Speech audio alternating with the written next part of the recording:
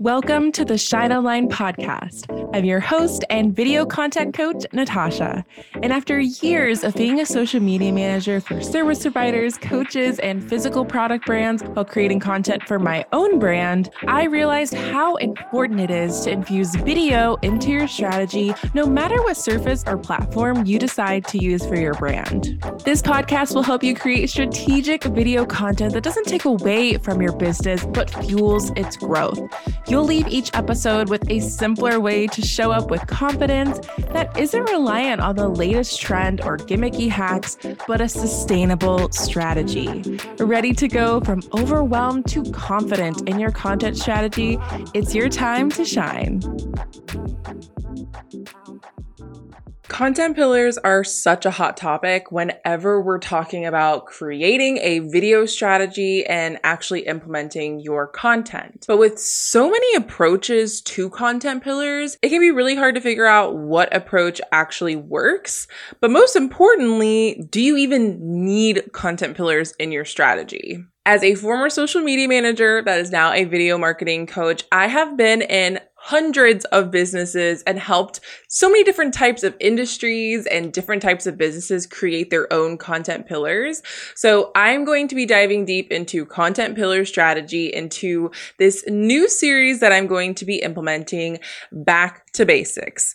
It's exactly as it sounds. A lot of those basic fundamental things we know about when it comes to building a video marketing strategy can get really overwhelming, especially with such a rapidly changing social media landscape. So I wanted to bring it back to the basics. So you know, what are those core fundamental things that you need to have in your strategy, no matter what happens in the wild, wild west of social media. So get ready for the entire month of May over on the Shine Online podcast. Or if you want to watch the video episodes over on my YouTube channel at Shine with Natasha, the content is going to be fire. And of course, we had to kick it off with content pillars. So first, let's address the elephant in the room of what are content pillars and do you even need them? Content pillars are essentially the categories or the topics that you're going to consistently be creating content around. It is that simple. And yes, they are a really important thing to have in your strategy when it comes to generating ideas. We don't want to just be creating content for the sake of creating. And content pillars gives you a really helpful roadmap to make sure that every piece of content you're putting out there is not only creating a cohesive brand, but getting you closer to your goals. And when we talk about the algorithms that come on every social media platform you're creating content on, content pillars actually makes it really easy for these platforms to categorize your content. When you're consistently talking about the same topics and categories over and over again, it's going to make it very easy for Instagram or wherever you're creating to be like, oh, these type of topics are going to be the type of content they're creating about, which means I'm going to push it out to people that are interested in that. So along with helping with your strategy to make sure you're not disorganized and you're posting with intention, it also helps you create a brand. My specific approach to content pillars doesn't lean into you having a niche, because when you just have a niche and you talk about one thing, yes, you might get growth in that area, but you're not creating a brand. You're creating a niche. And when you're able to have multiple content pillars in your strategy, you're able to essentially differentiate yourself from other people in the similar industry, but also create connections with the people you're trying to attract into your own community. So in a little bit, I'm going to share my own content pillars with you.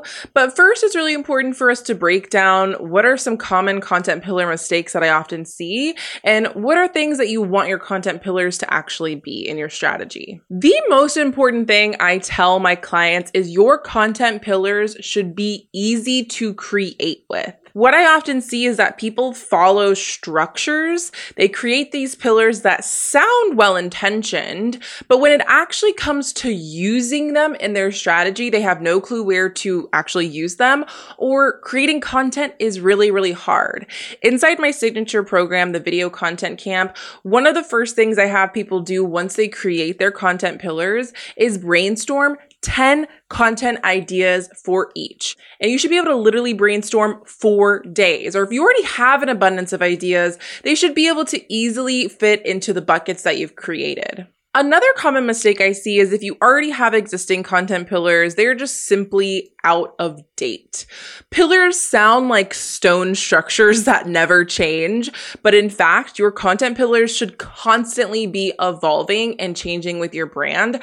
I would probably say mine change at least every year. Just like you and your brand and your business and your offers evolve, your pillars should also evolve with that. So make sure when you're creating your content pillars, you're also making space to go through and revise them as you grow and evolve. Some other common myths of what content pillars are not: they are not your offers. What I often see is people take their entire offer suite or all the products that they sell or services that they sell and they map those out and they're like, okay, those are my content pillars. When in fact, your pillars should support the offers that you're creating, which you'll see in a little bit when I share my own. Another common mistake I see is that content pillars are not series or content categories or content types. A content series is something like Tip Tuesday or Work With Me Wednesday. And different types of content are like education, entertainment, and inspiration. Those are not content pillars. And if you're only creating within those parameters, it's not strategic, it's not sustainable, and it's going to be really hard for you to consistently think of content to create that gets you closer to your goals. These type of series and themes and types of content can be really supportive when taking your content pillars and then seeing how they'll actually turn into content. And the last myth around content pillars is the number of pillars. And what I've found is that 5 is the sweet spot. You don't have one pillar, which would essentially be you having a niche, but you also don't want to have like upwards to 10 or more pillars. You want to make sure that you're dialing in your content so you have some flexibility to create that brand, to talk about multiple things, but you're making sure you're not talking about everything, which can make it really hard for your content strategy to feel focused. Inside my program, the Video Content Camp, there is an entire lesson with a full breakdown on my approach to content pillars, specific methods and concepts, and also exercises to help you create your pillars. But you're also able to get coaching and feedback from me with my eyes on your content pillars. So definitely check out all the information on that in the show notes or description. Content pillars are one of the concepts when people come into my program, they maybe have a preconceived notion of what content pillars are, or maybe they already have content pillars. And this is the lesson that leaves them mind blown, and they have a completely different point of view on how to use and create content pillars. So it is the hottest lesson inside the program. Okay, so now we've kind of got out of the way what content pillars are not. It's important to talk about what they should be in your strategy. Content pillars are one of the foundational pieces that will help you build the know, like, trust factor, which I don't even need to explain. We all know what that is. The know factor is they're able to know exactly who you are as a founder, what is the story of your business, and what are your interests and values. With the like factor, they're able to get a vibe with your content. This could be personal connection points or your unique perspective on things. And this is also where you build the trust. This is where you can let your expertise do the talking. And it's also where you can share authentically as you. Another thing with content pillars is even if you do have 5, these can be macro, where they're really broad and covering a lot of different things, or they can be micro, meaning they're very, very specific to you and exactly what you do. And something that I often find is really helpful as I dive into my own content pillars is sometimes I like to actually brainstorm subtopics because it helps you see what is actually a pillar and what needs to be a subtopic on another pillar. So let's give you some context on my own pillars. Okay, pillar number 1 is simple video content creation, which obviously if you're consuming this content, that seems very obvious to you. So this might be repurposing your actual video setup. This could be workflow and systems for creating content, low lift content, and also just the mindset of creating videos. My second pillar is video strategy for businesses. So this is taking what I do and who I serve and combining that into a pillar. So this is where I'm talking about what to create content about and how to actually see results with your video strategy without having to stay on top of the latest trends or news and social media updates. So as you can see, usually your first 2 pillars are going to be the most obvious things that you think about when you think about your specific business. And they're probably going to be the easiest ones to come up with.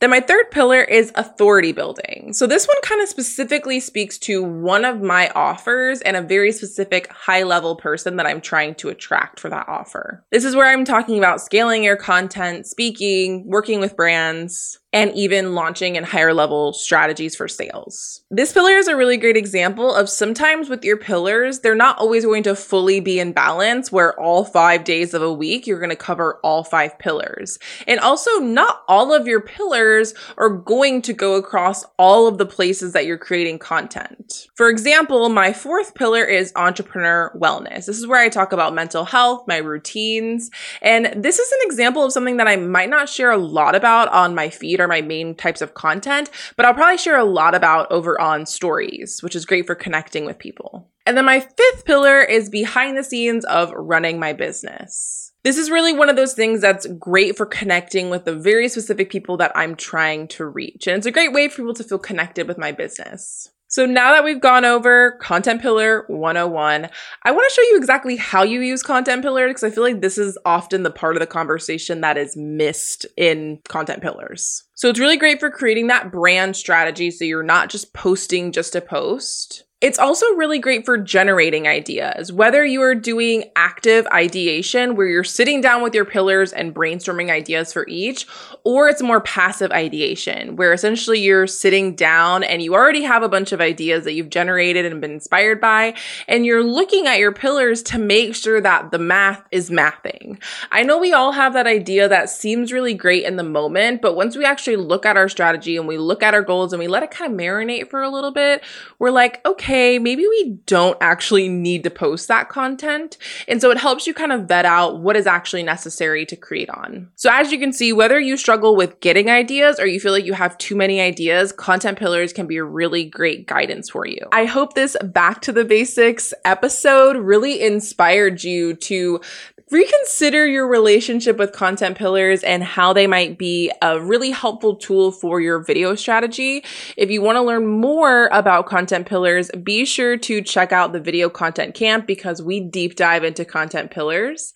And be sure to stay tuned for future Back to the Basics episodes. We got a lot of really fun ones coming up. So make sure you're following over on the Shine Online podcast and you're subscribed on my YouTube channel. See you in the next one.